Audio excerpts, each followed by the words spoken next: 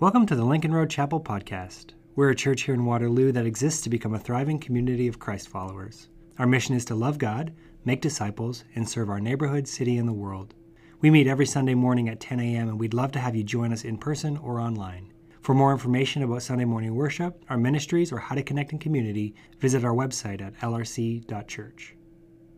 Welcome to you again if you came in after announcements. Again, my name is Lewicki. It's great to have you on this long weekend, whether you're here in person, watching online. Today's a family Sunday, so our kids in our junior high are present with us, so a special welcome to you guys as you get to hang out with us. It's kind of special to have you with us this morning. We are working through this series on the book of Acts, and we just sang this song, right? All my life you've been faithful, all my life you've been good. And I think as we work through the book of Acts, this becomes a really obvious theme, is that God is present and God is working and he is good in all circumstances. And we're going to see that again this morning in the text that we're unpacking. But before we get to that, here's kind of something that I've been thinking about. So this is like the pre-sermon, okay? So just buckle up. This is something that struck me as we've been working through this series, and this is a reminder for us all that the Bible is given to us in many ways as a piece of literature. And so the simple way of saying that is that the biblical authors are not just dumping information onto the text, that they're just trying to fire hose at you. They're actually being very intentional and very purposeful in the things that they are writing. And so here's something I've noticed this far as we've worked through the book of Acts, and I'm just going to be honest. I looked at a couple of commentaries. I can't find anybody else who says this, but I can't be the first person to have noticed this. I'm not that smart. But look at this. Here's how the book of Acts starts, right? If you remember, we've already gone through all this. The book of Acts starts with the story of Jesus just with his disciples, right? And he's saying, I'm going to send the Spirit, and then it kind of bleeds into the story of Pentecost, which begins in a locked room, again, only with the apostles and the followers of Jesus. And then after that, it kind of spills out into the street, and you have Peter preaching to the crowds, and many people come to faith, and they put their faith in Jesus. And then the next story after that is the story of this the tiny snippet, right, that says, this is the fellowship of the believers. They committed themselves to the apostles' teaching and to prayer and to the table, and it's really kind of cool, and it's just about them. And then after that, it was this story about Peter and John going up to the temple, right, and they come across this crippled beggar, and they heal him, and then they kind of mix it up with the religious leaders for a little bit. Following that story is the story we looked at last week that Lisa was teaching. It's the story of Ananias and Sapphira, which is this very kind of uncomfortable story about something that happens within the community of believers. This morning, our text is going to be a story about the apostles, again, doing miraculous works out in the public eye, and again, drawing the attention of the religious leaders and coming under some measure of persecution. Next week, it's a story about caring for the widows of all backgrounds. How do we make sure that the people within the church are being cared for properly? After that is the story of Stephen being seized and being stoned, and then there's this collection of stories of persecution. But here's the thing that I noticed, is that Luke keeps bouncing back and forth between stories of the internal life of the church and then stories of engaging in the broader world around them, back and forth, in and out. And I've been struck, I think, that they are both critical parts of the life of the Jesus community. We can't only do one. We need to be engaged in both. We are bound together as family. We are growing together to become more like Jesus, but we also have a responsibility to be engaged in the world around us. I'm not crazy, right? You guys see that, right? That's in the text. Okay, we need to write a commentary together because, yeah, that's good stuff. Okay, a week ago Saturday, a cross-section of people from Lincoln Road Chapel gathered from both our English congregation, our Mandarin congregation. We gathered to think through and have a day of discernment around really these two areas. The idea of discipleship and the idea of outreach. Inside the church, how we grow together to be like Christ, and outside the church, how we might be reaching out to those around us. And we spent time assessing the things that we're doing well. We carved out space to listen to God, to hear maybe where he might be bringing us next as a church. And here was the big thing, for me at least, that emerged out of our time together. I was encouraged by the real sense of excitement that I saw on people's faces as they kind of committed or recommitted to say, this is who we are supposed to be. And in fact, it's not just who we are supposed to be, but this is who we are committing to continue to be. that we'd be on the journey of faith together in such a way that other people are being invited into the hope and the life of Jesus. And so this has sparked interest in future further conversations around what this can tangibly look like. And I was only a part of one of the conversations, so I kind of feel left out on the discipleship side of things. But within the outreach side of things, I was involved firsthand. And there was this sort of understanding that we have these tremendous opportunities right here, right now, right in front of us, that God is bringing people to us that we get to love and be in community. And whether that's home base and base camp during the summer, right? That we have these kids from the surrounding neighborhood, coming from all walks of life, all different backgrounds, and what would it mean for us to receive them well? What would it mean for us to give space for them and to love them with the love of Jesus? We've been connected with many international folks who join us through our many, many, many ESL classes that we are running. And so there's this question of how might we more deeply and more meaningfully enter into relationships with them? How do we share life with them as they're adjusting to a new cultural context? What would it look like to love them, but also to speak the good news of Jesus into their lives? And then, of course, you walked into this building, many of you, this morning, and it's an interesting building, isn't it? It used to be a community center. So there's always this question in the back of our minds, how are we using this building? What would it look like for it to be a beacon of light and of hope again in this neighborhood? So many pieces of dialogue yet to be had, but I'm going to invite you simply to pray for these conversations, to pray that we would have creativity, that we would have an ongoing sense of excitement, that we wouldn't lose momentum in this, and that we would kind of move together, all of us, to become more like Jesus for the sake of others. And so there's a question for you too. What does that look like for you? How do you engage in the life and the ministry of the body of believers? And then what does it look like for you to be reaching out with the hope of Jesus in the places that God has placed you with a purpose? So bang, that's sermon number 1, okay? So there were no notes, but hopefully you jotted some stuff down. Okay, as we move to our text this morning, I want to ask you a question. I want to see where my people are at. How many of you have seen the newest Top Gun that came out last summer? Anybody? Couple? Okay, good. Because I didn't have a backup illustration if nobody had seen that. But the first Top Gun movie came out when I was like 9 or 10. And so that means it's like a seminal movie for me growing up. And so I was very stoked that there was a new one coming out. And Carolyn and I, we don't go to the theater a ton anymore, but we decided together, this is definitely a big screen movie. And so we went last summer to see it, and it didn't disappoint. It was a ton of fun. If you've seen the movie, I'm not going to give any spoiler alerts. There's airplanes and stuff stuff blows up, and somebody wins in the end. But it's like every other movie, right? But if you've seen the movie, did you notice how many times there were these very intentional callbacks to the first movie? Like they didn't even try to hide it, right? There were these echoes that sort of just came from the past. Well, here's what I've been thinking. The stories in the Bible, they often do the same thing or a similar thing. Sometimes this is the result of biblical authors who are shaping accounts in a particular way because they want you to think about a story that's already happened. And sometimes this just happens because that's who God is, that God is consistent in the way that he shows up. Well, this morning, we're still in the book of Acts. We're still in Acts chapter 5, and we're going to be looking at verses 12 to 42. This is a massive chunk of Scripture. I keep taking the big chunks of Scripture, but I gave Lisa the hard one last week, so it all evens out in the wash. But this story today really feels like a callback to the text that we looked at 2 weeks ago in Acts chapter 3 and Acts chapter 4. But more than that, and I hope we're going to see this, our text this morning is calling back so many times to the ministry of Jesus. And so as I said already, this is a big chunk of Scripture. We're just going to study it together. We're going to listen to what it says. We're going to be encouraged by what it might mean for us. We're not going to read it all the way through.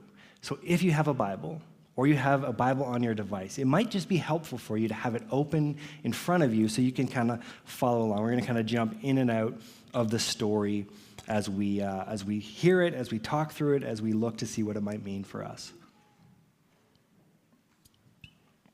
So, we are going to look at the first 5 verses here. So this is Acts chapter 5, starting at verse 12, and it says this.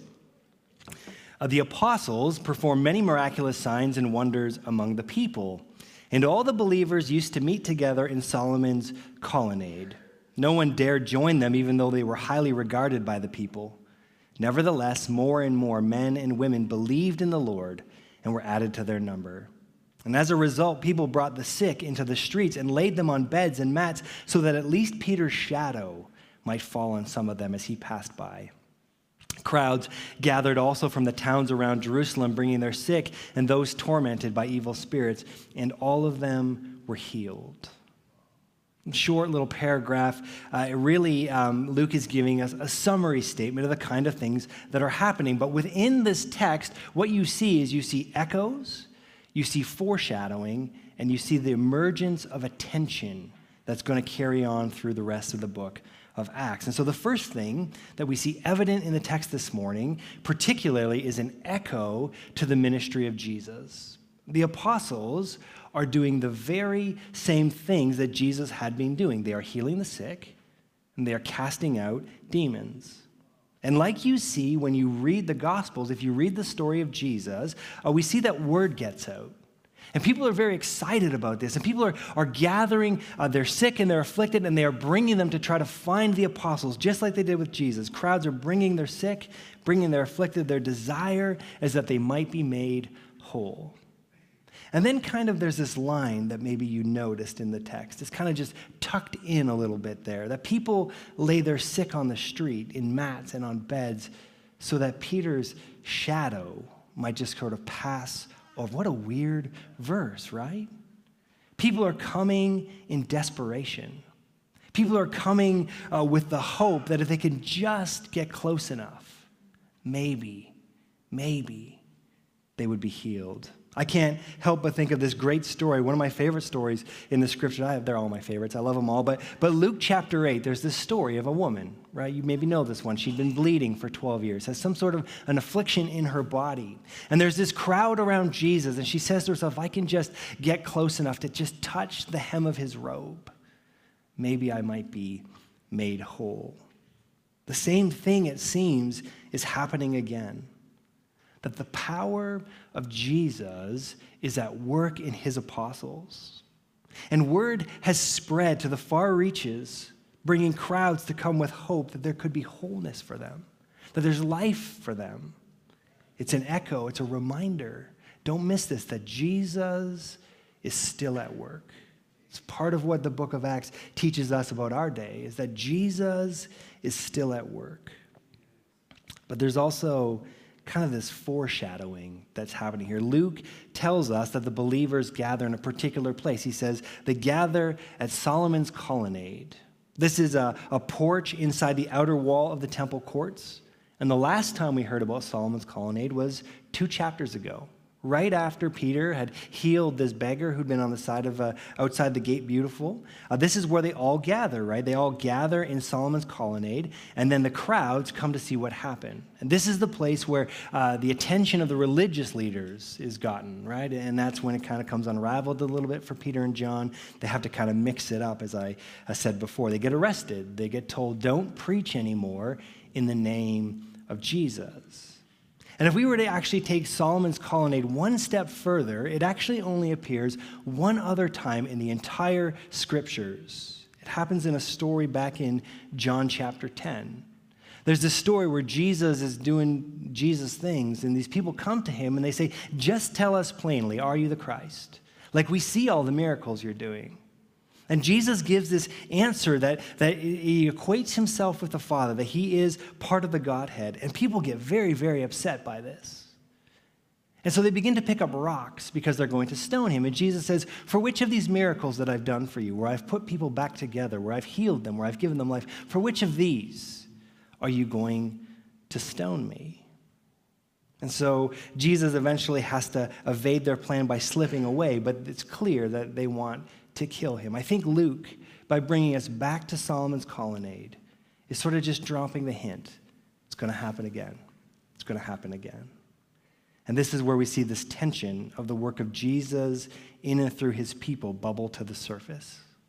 In a lot of ways, it gets captured in verse 13. We're told that they gather in Solomon's colonnade, and it says, no one else dared to join them, even though they were highly regarded by the people.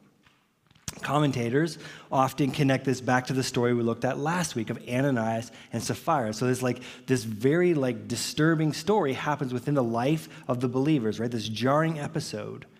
And so in many ways, it kind of weeded out the people who were nominal Christians. They were like, oh boy.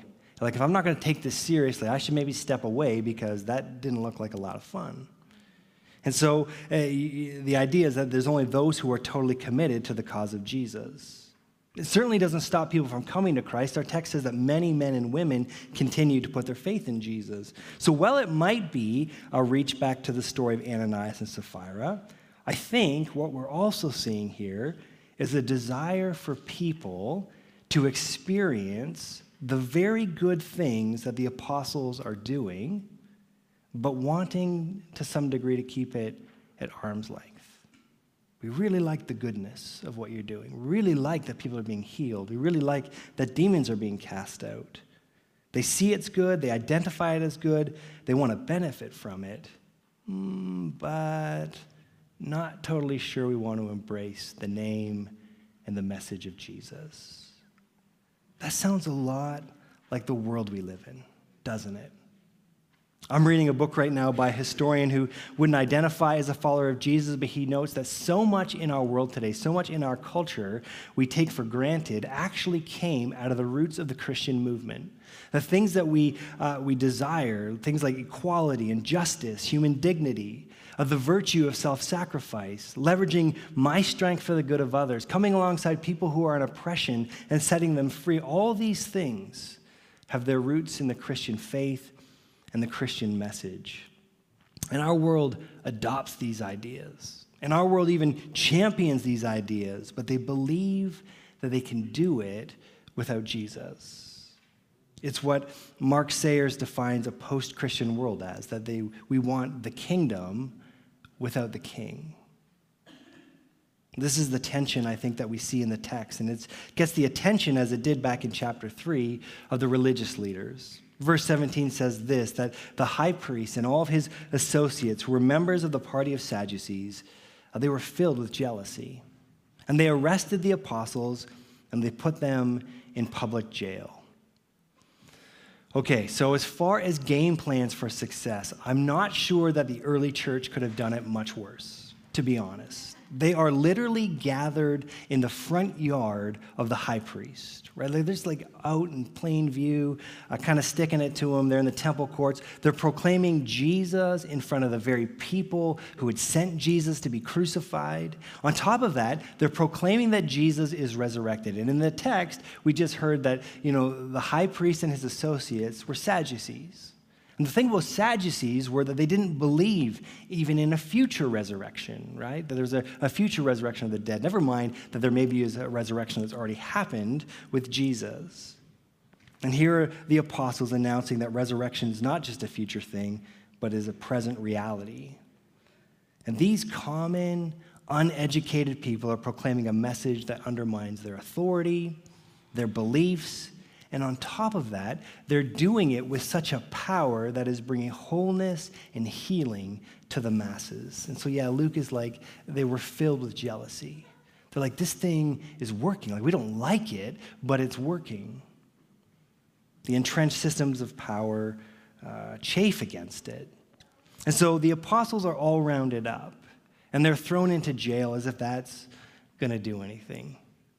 I can't help but notice, look how nonchalant Luke is here in verse 19. But during the night, an angel of the Lord opened the doors of the jail and brought them out. Go stand in the temple courts, he said, and tell the people the full message of this new life. So the next morning, they just go set up shop again. They go back into the temple courts. They begin to proclaim once again the good news of Jesus. The high priest and his buddies, they get up. They have their first cup of coffee. They roll into the office. They call a meeting to order to figure what they're going to do with these apostles. Someone says, maybe we should go get them. And so they send a guard to go. And the guards are still out front of the jail. And the doors are still locked. And they open everything up, but nobody's inside. This is awkward, right? This is an awkward moment for them. I know we put it here.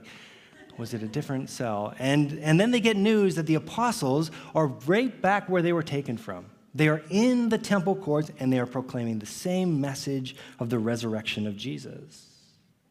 Earlier, we were talking about echoes in the text. I can't help to think, but the last time in the New Testament, we had a story where somebody was barricaded and guarded by soldiers outside happened at Easter, where the body of Jesus was laid inside of a tomb and a big rock was rolled in front of him, and Roman centurions guarded it, and God said, that's not a problem for me. I think this is why Luke can be so nonchalant.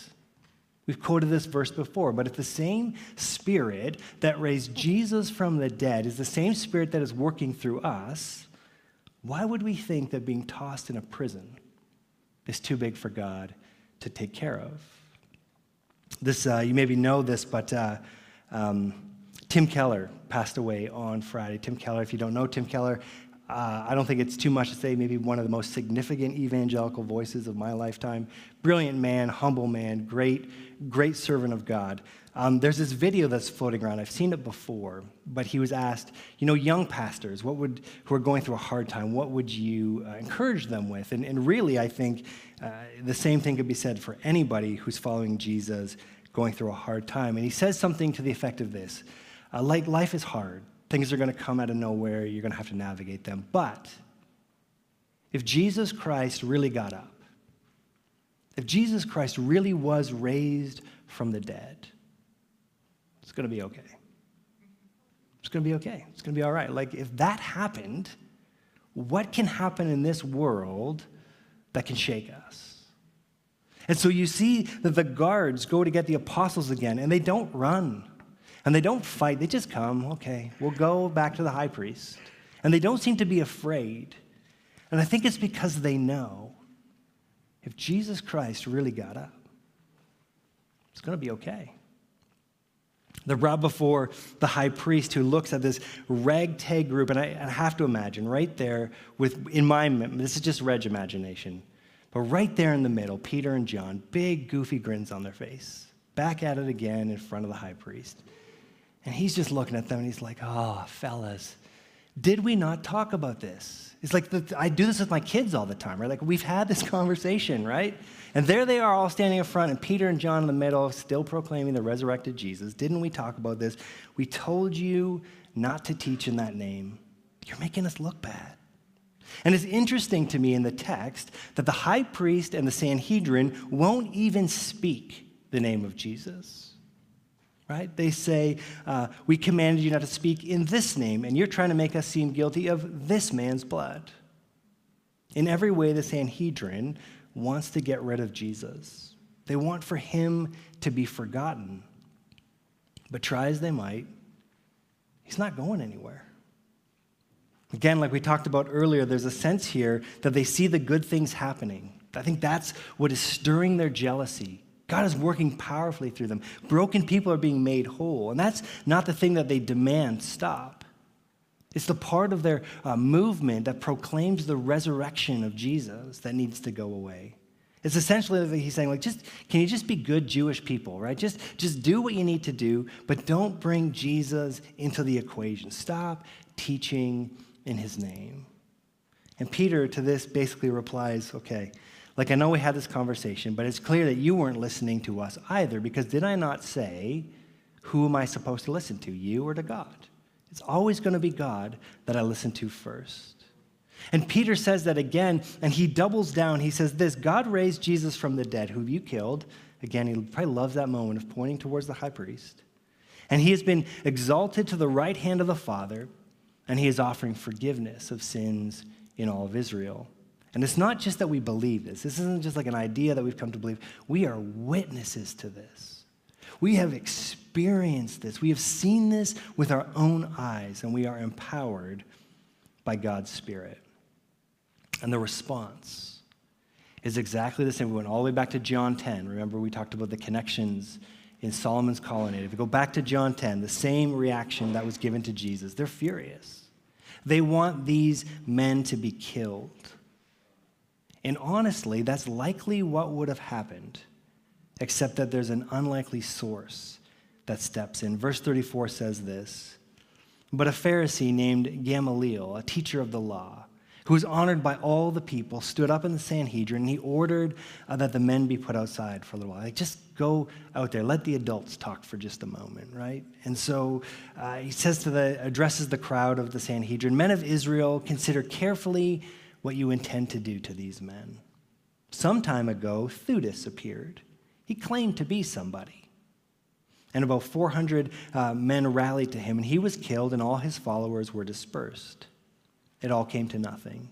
After him, Judas the Galilean appeared in the days of the census and led a band of people in revolt, and he too was killed, and all his followers were scattered. Therefore, in this present case, I advise you, leave these men alone. Let them go. For if their purpose or their activity is of human origin, it will fail. But if it's from God, you will not be able to stop these men, and you will only find yourself fighting against God." And his speech persuaded them. And they called the apostles in, and they had them flogged, and they ordered them not to speak the name of Jesus, and they let them go. Of all the people who could speak up, who could be the cooler head that was prevailing, it's a Pharisee.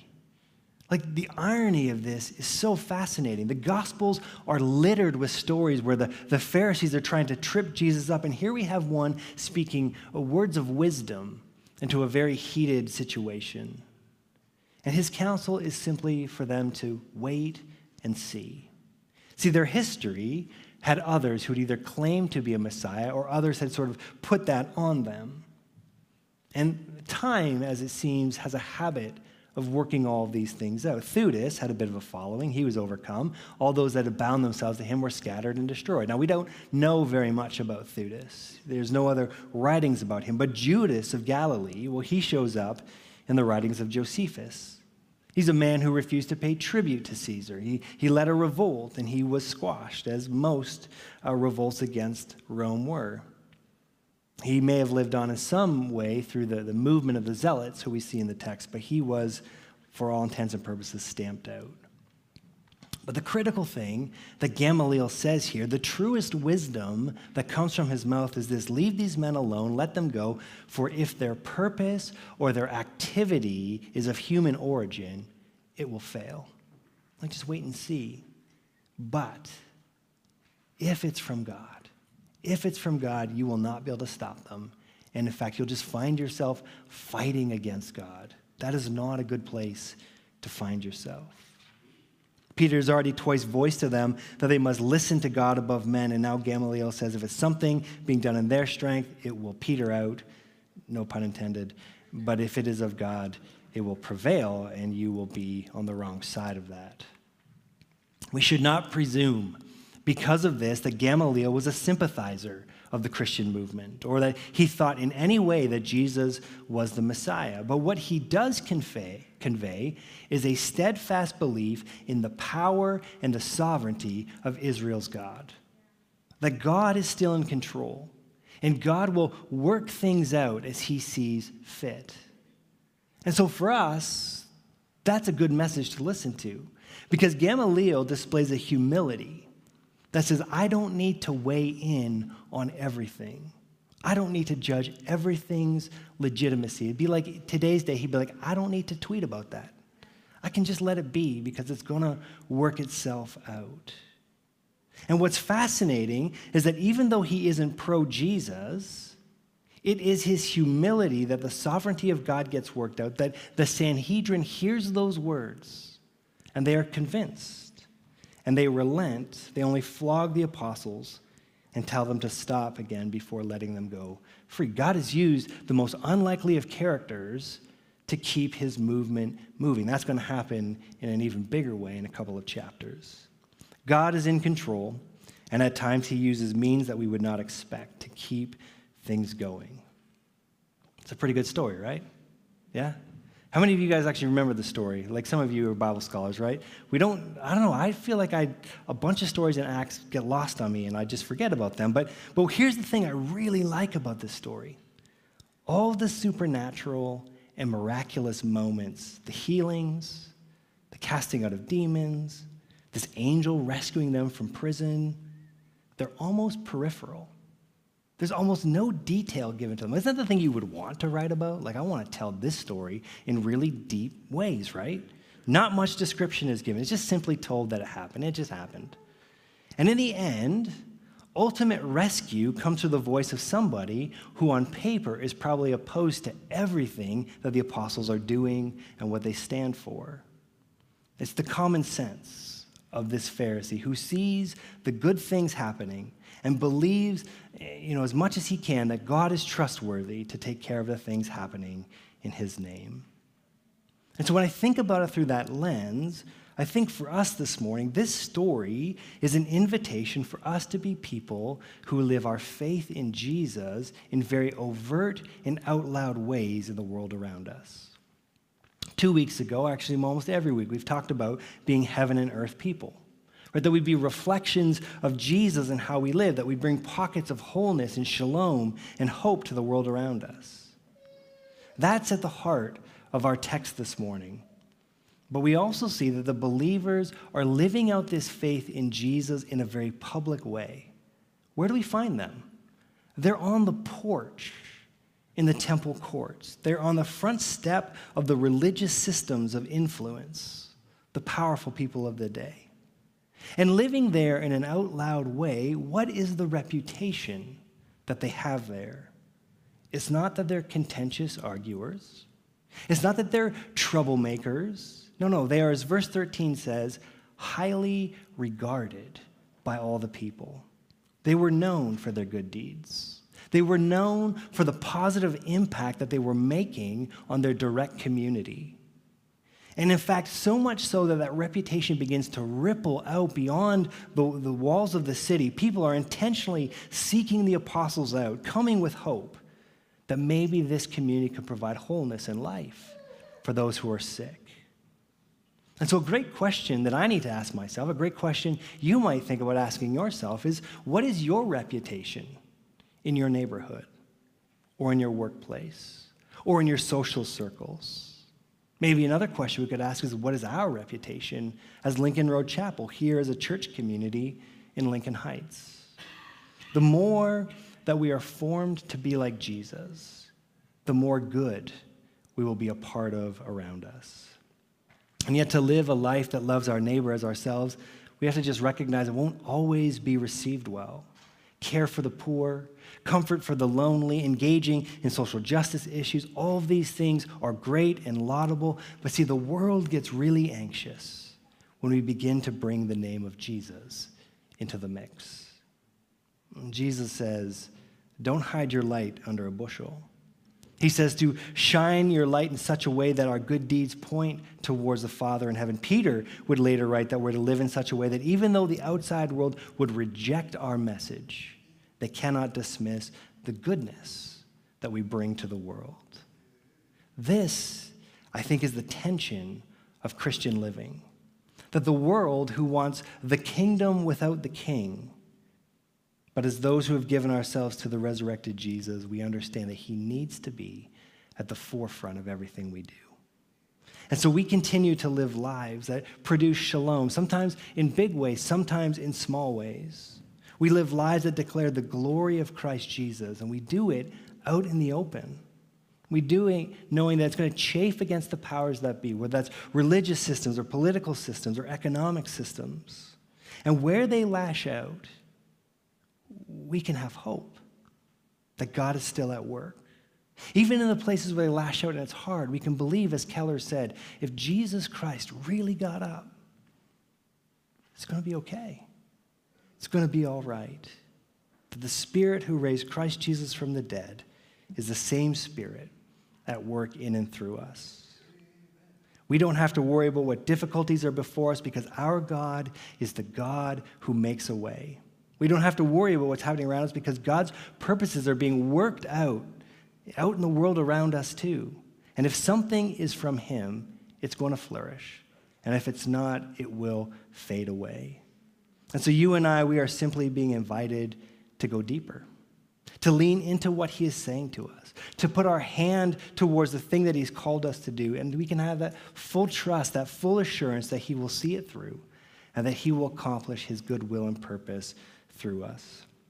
Like the Apostle Paul told the church in Rome, he said, what would it be like for us to say this, that I am not ashamed of the gospel of Jesus Christ. Why? Because it is the power of God and salvation for everyone who believes. And so this morning, on a long weekend, we're just being invited to consider, where are you being called to live a life of the goodness of God? Where are you to be a reflection that declares the power and the lordship of Jesus? Together, may we have faith that God is at work in us. Might we live in such a way that his glory is on full display, that we be bright lights of hope and of love to a world that is desperate for it. You are the light of the world. A city on a hill cannot be hidden. In the same way, let your light shine before people that they may see your good deeds and praise your Father in heaven. Would you pray with me? Father, we thank you for these stories where you work in really big ways, but you do it in the text in quiet ways where we don't see a lot of detail. It just kind of happens. It's a good reminder for us that you are present in the thick and the thin, in the darkness as well as in the good times. And I pray for us as a community of faith that we would continue to lean into what your Spirit is telling us, that you would form us to look more and more like Jesus, and that we would step out with boldness in public ways, that we would just live our faith out loud. Help us to be conduits of goodness and of mercy and of grace. Help us to see people who need to be loved and accepted and received. And in all of it, would it be done to glorify your name and to announce the lordship of Jesus Christ. We thank you for your work here in this place. We thank you for your work in us and through us. And we thank you in Christ's name. Amen. Thanks for listening today. If you have any questions or thoughts on this teaching, feel free to reach out because we'd love to connect. For more information about our church and all the things happening in the LRC community, you can visit our website at lrc.church. See you next time.